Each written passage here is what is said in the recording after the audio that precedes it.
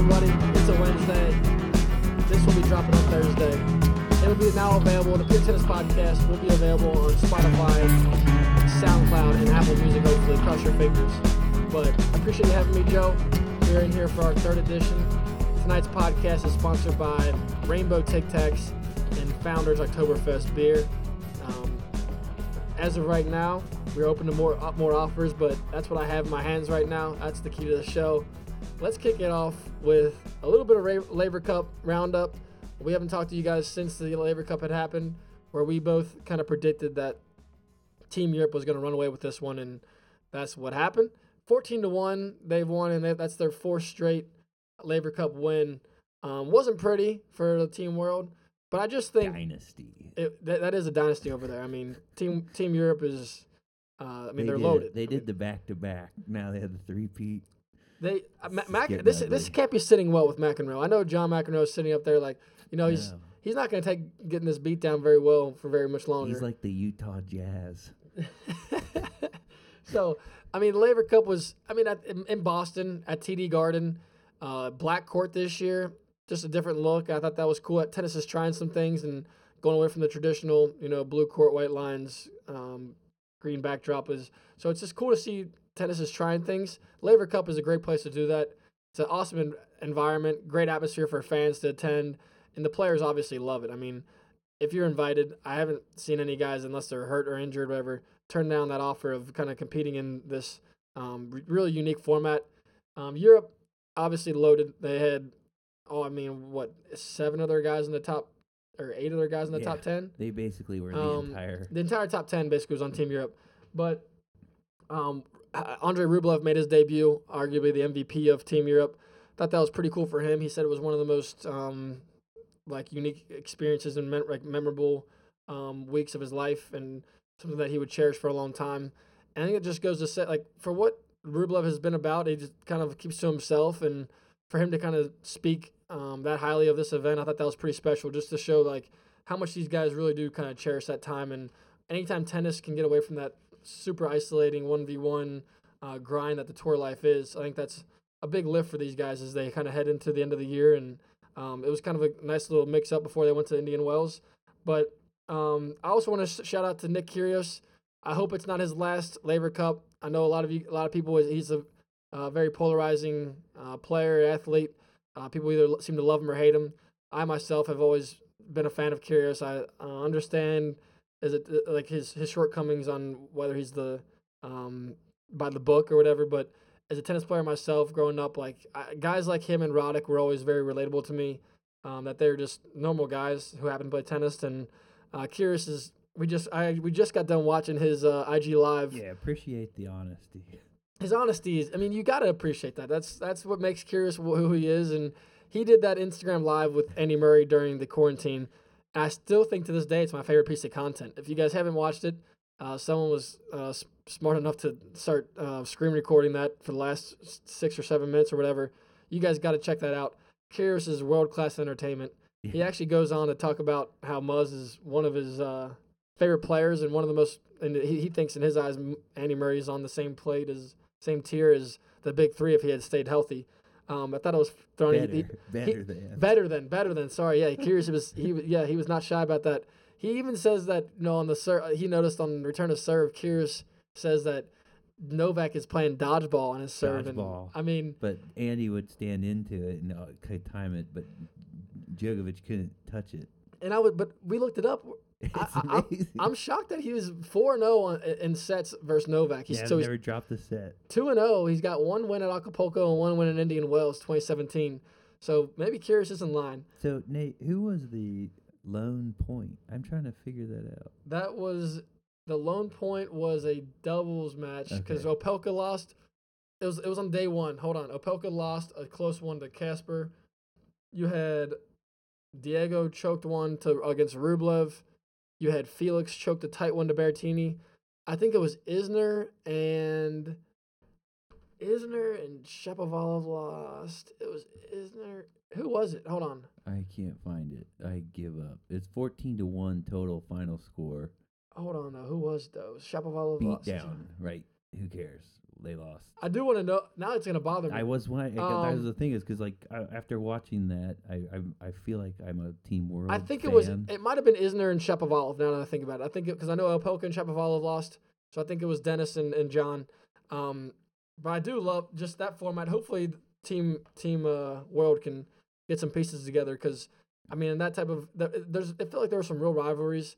If you get to watch any of the Medvedev Tsitsipas celebration, and Zverev, those guys, something is just a little awkward in there. I mean, They you can don't kind of. like each other. I don't like to look into that stuff too much from a No. TV audience But perspective. you can tell. But and like just the context clues, those guys are there's some beef in there, so it's kind of awkward and job. funny to I watch hate that. you. Yeah, exactly. But coming up this week, next week, they call it the 5th major, Indian Wells in October. Not what we're used to.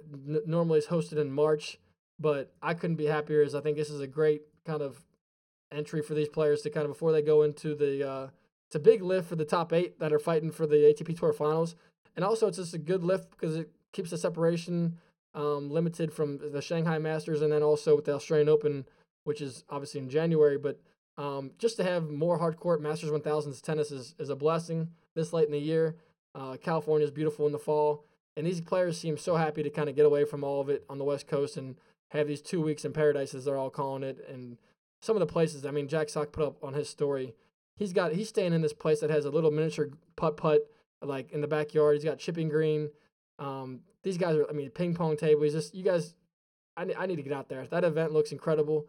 They've got a beautiful facility, one of the best venues in tennis. Yep. And all the best players are there. I know the big three in Serena and Barty, and unfortunately Sabalenka also tested positive with COVID. But outside of those big names, I mean, everybody's there. And really cool to see 2 local talents from Cincinnati, Peyton Stearns and JJ Wolf out there. Stearns. And Gomez. Right. Yeah, and Emilio. Yeah, so actually, Emilio Gomez, I coach with his sister, Rafa Gomez, on west side of Cincinnati. And he played at USC back about 10 years ago, I would say.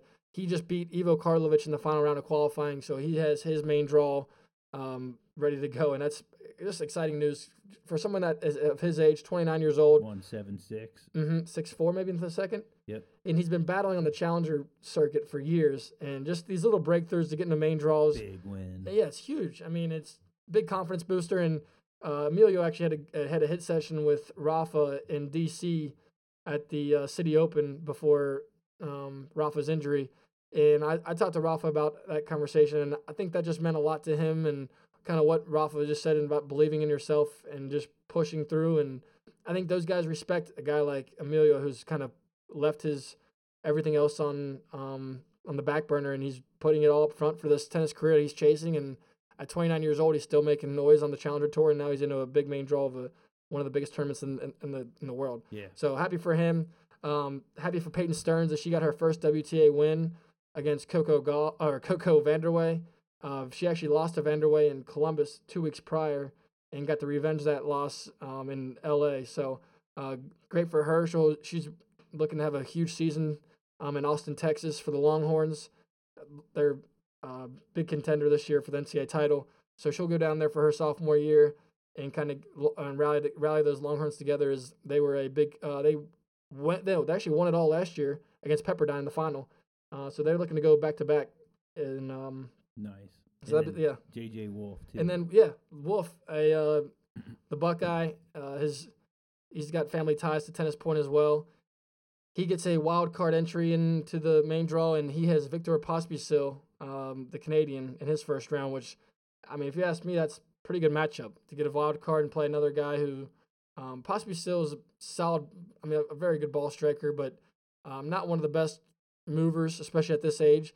I think if Wolf can kind of contain himself and play within his game and not try to go for too much and just kind of make the points a little longer and find his rhythm, and his serve is a huge weapon, and just play. Exactly. Get in there. Exactly. Just kind of he has to find a groove, and if he finds his groove, Wolf's a dangerous player, and just great to see him healthy again.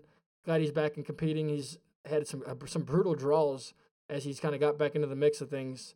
I mean, he's playing in some of these challengers in these first round wild cards. He's got like Nakashima and Isner and I forget. I mean, he actually just played in Columbus in the Challenger and lost to Kozlov, who ended up winning it all. But he beat Tennis Sangren, so he's had some results. He has to like where his game's at, and the conditions out there should suit his game pretty comfortably. So excited to watch him. All the best. I mean, everybody is out there. Yeah, move it to that next level is just insane. It is. Looking at some of those first-round matchups, the ones that caught my eye were Benoit Paire versus Tiafoe. That should be a fun matchup, first-rounder. Paire's actually post-COVID now. He's kind of started to find his rhythm again. He's definitely trying harder again, and Tiafoe had his big run at the U.S. Open, so going to be tuned into that one. You got Tommy Paul versus Feliciano Lopez. Somehow Lopez at 40 years old still seems like he's entering into every tournament available. Pretty amazing how he's kept his body in form and just an outstanding career as far as longevity and consistency. And Tommy Paul, one of the Cincinnati's favorites, he put on a show midnight 1 a.m. battle against Guerin, and a match I will never forget. And hopefully he can kind of continue to kind of garner up what the momentum he gained there and a little bit from U.S. Open and have a big run as well. You got Andy Murray versus Manarino in the first round. In the winner, would love to see Murray advance there and take on Alcaraz. That would be an electric round 2 matchup. Alcaraz is balling out. The young 18-year-old from Spain against Murray would be a pretty thrilling matchup. And one of the things my Dave Limke from Tennis Point just shared with me is Murray has ditched the Under Armour sneakers after that debacle at the U.S. Open against Tsitsipas, where he was complaining about how sweaty his shoes were and he had the blow dryers inside his shoes at the changeover. He has gone to Adidas. It's the details. It's the details. It's the details. Yelling at his box. It's the details, guys. But he's now in the Barricade, and the Barricade is one of the best shoes on the market. I'm playing in it right now. Yeah. It's just a beautiful shoe. It's a little lighter than the older models. It's one of the most durable shoes. It's comfortable and you can trust it. I mean, for aggressive movers, being able to trust your shoe holding up and just the stability of it, I love it. So do they see? This is dumb. Do they seed these? Like, who's the seed? Is there a seed in here, or is it just the way it's set up? For Indian Wells? Yeah. Yeah. What are you looking at? Are you on the main page? I'm trying to. So you got Medvedev's the 1 seed. Okay. You got the 2 seed. I would believe would be Steph.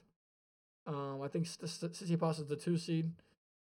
The 3 seed would be. Let me see. Hold on. Yeah, 3 seed would be Zverev. 4 seed would be Rublev. Okay. 5th seed Berrettini.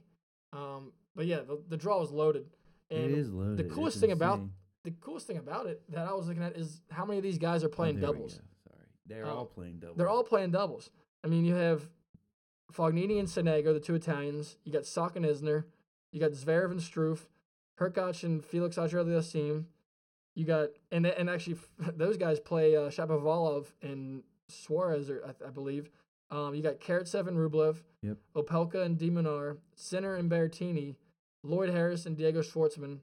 Carlos Alcaraz and Carreño Busta. I mean, as a doubles player myself, I love to see these guys taking their chances and playing a Masters 1000 event in both the singles and doubles. I just think it helps your game a lot. I mean, we've seen guys like Hurkacz, Sinners, these guys that have made an emphasis or put an emphasis on entering into more doubles draws.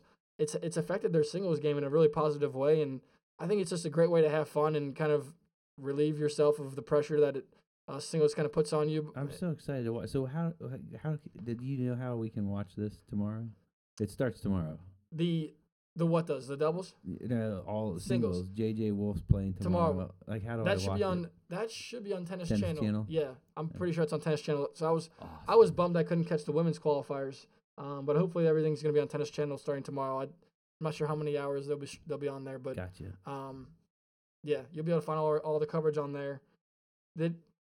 If you had one prediction, I mean, I know we've talked about who we think our favorite or who the best hardcore player is the last 3 years. Yeah, I mean, like that's gonna be my Are you riding your guy, Medi? No, not. I never do back to backs, especially in the ATP, because they don't play the 3 sets. I feel like he's gonna beat people in the long match because he can figure him out and kind of grind them. But like in the 3-set matches, I put Rublev back into like my mix because he can punch himself out better. He wins these. I got Herbert. I got Herbert as a sleeper, Hurkacz is, man, he's, and who was my third? you like Berrettini? Yes, that was my third. Berrettini. So I'll take, if we're going 3 picks each, give me. You gotta give me a give me, like I took Medvedev as my give me, but then you gotta have a sleeper and a pick. I would have said Rublev, Yeah. but then I just watched what Cam Norrie did to him in San Diego, True. and I mean, shout out to Cam Norrie, one of the best college players to come out, other than Isner and Anderson. I just think what that dude's done to his game is unbelievable. The lefty is just short, compact backswing on the backhand, and then the forehand, a different looking stroke, but he gets great spacing on it and gets great plow through, and he pushed Rublev around. And That's what you have to do. He ended up hitting through him. I mean, hitting through Rublev is no easy task. It's all you can't hit through him. Yeah, you're not gonna play defense against Ruby and have a very fun time. So, Norrie was like, I mean, he counterpunched and kept the ball deep, and I mean, based on the baseline with him, and then he was finishing points, and that was just an exceptional performance. But it just goes to show you how good a form Casper Ruud is in, because Casper Ruud tuned him like 6-1, 6-2 in the final, just ridiculous. Okay, so who's your big pick? I'll say so. Give me, I think Yannick Sinner. Sinner just came off a title, Sophie Open, Wow. and he's rolling a little bit there. He's got to have some good confidence. I know his body could be a little tired. He's got a big draw to go. He does. That would be a huge. I win. love Sinner's game, and he does have a handful in front of him. But I'll give me Sinner. My 3 picks will be Sinner. Give me Felix. Give me Felix and Zverev. I think I like. I love Zverev's game, especially on the American hard courts. He gave Novak a great battle at the U.S. Open. I still think he's riding a big confidence wave after the Olympics, and I really like where he's at. And then Felix is like a little bit fragile to me. I feel like his confidence and everything is it wavers. He seems to be kind of up and down compared to the rest of the top 10. And Casper Ruud. I don't know if he's a dark horse anymore. He was labeled and kind of pinged as a clay quarter for the first few years of his early success, first 2 years at least. And now people are starting to gain, like he's starting to get his respect on the hard courts. He got his first hard court title this year, ATP title, and he enters the top 10 and did some damage at the Laver Cup. And it's just cool to see him kind of gain the respect from his peers over the best year of his career. And now these guys are finally. I remember even Opelka in Cincinnati was like, I should be beating this guy if I'm healthy. Like I'll rip this guy if I'm healthy. And I mean, I don't know. Like Ruud is. I mean, he's a hell of a player. Yeah. He competes, hits the ball extremely well off both wings. And these baseliners these days, I mean, you have to hit through them. I mean, these guys aren't missing balls. No. I mean, the tennis being played is at an exceptional level. But yeah, I wrote them down just so we can just write down those picks, because I know we nailed the Laver Cup. Although that was easier. Right, that was much easier. So, but make sure if you guys want to check out our latest podcast, we'll be putting these up now on multiple platforms for you guys. One last thing I wanted to talk about was on social media. On Instagram, we did this thing where we're doing the 2021 Tennis Point Racket Bracket, and we're letting you guys pick your favorite rackets, and we did it in like a NCAA bracket type format. We didn't really have seeds, but I tried to spread the most popular rackets out a little bit. And some of these results are shocking to me, so I wanted to kind of talk to them about you guys and make sure you guys vote the rest of the way out, as we're now gearing up for the Elite Eight and Final Four. But the pure go ahead. Go ahead. Sorry, go ahead. What were the rackets? So we had the Radical, the Pure Aero, the Pro Staff, the E-Zone, the T-Fight RS Medvedev racket, the V-Core Pro, the Clash, a Dunlop CX200, Ultra, Gravity, Strike, EGA, Speed, Drive, Extreme, and the Blade. Go ahead. What were you going to say? Oh, no. I thought that's interesting that so it's basically every racket made. Basically 16. I did leave it. No, you're right. No, I did leave out a few rackets that were kind of tinkering on the borderline, but I felt like I chose the 16 rackets that I see most juniors playing with. Top 16. Yeah. Gotcha. So now we're in round 2, and we have the Pure Aero versus the Pro Staff. Ooh, And I would have thought the Pure Aero would have had a pretty good chance in that one against the Yeah, Pro Staff, because definitely. I don't see many kids or players on tour really using the Pro Staff. Yeah. But right now, we got the Pro Staff up to 400 votes and the Pure Aero sitting at 300. Really? So the Pure Aero Rafa might be going down here shortly. We had the Clash go up against the VCore Pro in round 2, and we have the VCore Pros up 51% to 49. Really? 345 to 336. So it's neck and neck there. You have the Blade versus the Drive. The Blade is running away with that one, 500 votes to 300. You have the Strike versus the Gravity. And I would have thought the Gravity would have had a fighting chance there, as it's picked up a ton of steam recently, and it's a beautiful colorway. It's got the purple and the green. I'm a big fan of the looks of it. It's a good feeling racket as well. I've demoed it. But the Strike is up almost 60% to 40 there as well. So some cool results. Good chance for fans to kind of give their feedback. And we are going to be releasing the Tennis Points Top 10 Rackets of the Year here shortly. We just dropped our top 10 shoes, and I wanted to follow up with the rackets, and then the bags will be coming shortly. But a lot of cool products out there, a lot of cool new gear. 2022 is going to be an awesome year as well, with these brands being able to kind of put out some more releases that are more time-oriented, as things will be getting back to a normal calendar year. Also wanted to drop, before we get out of here, I just think that as we've talked about college tennis a little bit on here, I definitely want to focus on college tennis and the ITA tennis a lot more going forward. Tennis Point, we have some exciting news hopefully to come within the next 2 or 3 weeks. I won't give away anything too much, as nothing is for sure, but look for us to kind of get much more involved in the college game on digital, on our coverage. Look for the rankings to something with Tennis Point. I won't say too much. I probably already did, but I'm very excited about it. Something I've been thinking about for since we I took this position, is we need to kind of integrate ourselves more with the grassroots tennis and college atmosphere. And these kids are super talented, and they're not getting the spotlight they deserve. And other companies that have had the access that they've had and they've paid for it, they haven't taken advantage of it. And now these college players can get paid with the name, image, and likeness. And they've got great brands. They're some of the smartest student athletes in the world. And these guys work extremely hard in the classroom and on the court. And we're going to be there to tell their story, hopefully, and kind of bring their accomplishments and their success to you guys. And so we know what's going on with these guys, because, I mean, if you guys have seen, I mean, the U.S. Open had 13 college players in the draw, and I think 6 or 7 of them advanced to round 2. So they're not just, I mean, it used to be the saying, like, if you're playing college tennis, you're not going to pro, but that no longer holds true anymore. You can train and kind of go your own route as far as development, and guys develop at later stages of their career, and they get stronger, and things click mentally. And I'm becoming a big fan of the college tennis format. You know, I love the quick doubles. I love the 8-game pro set. Now there's 6 games, no ad scoring, but the environment and the atmosphere of these, like, real rivalries where these teams go at each other. And if we can get some fan bases out there and kind of get the, like, college atmosphere actually welcomes the loud and rowdy crowd that fans want to kind of be a part of. It's not the gentleman sport that you see at Wimbledon, where it's like constantly being told to be quiet and everything. So we really want to capitalize on this. These athletes are waiting for it. They deserve it. So with that being said, I don't want to say too much more, but definitely keep an eye out for more college tennis from us soon, and we will be we will have our fingerprint hopefully on that game, just as far as a coverage standpoint. So appreciate you guys tuning in. This is episode 3. Many more to come. We're going to start to get on a regular schedule here, and enjoy Indian Wells, guys.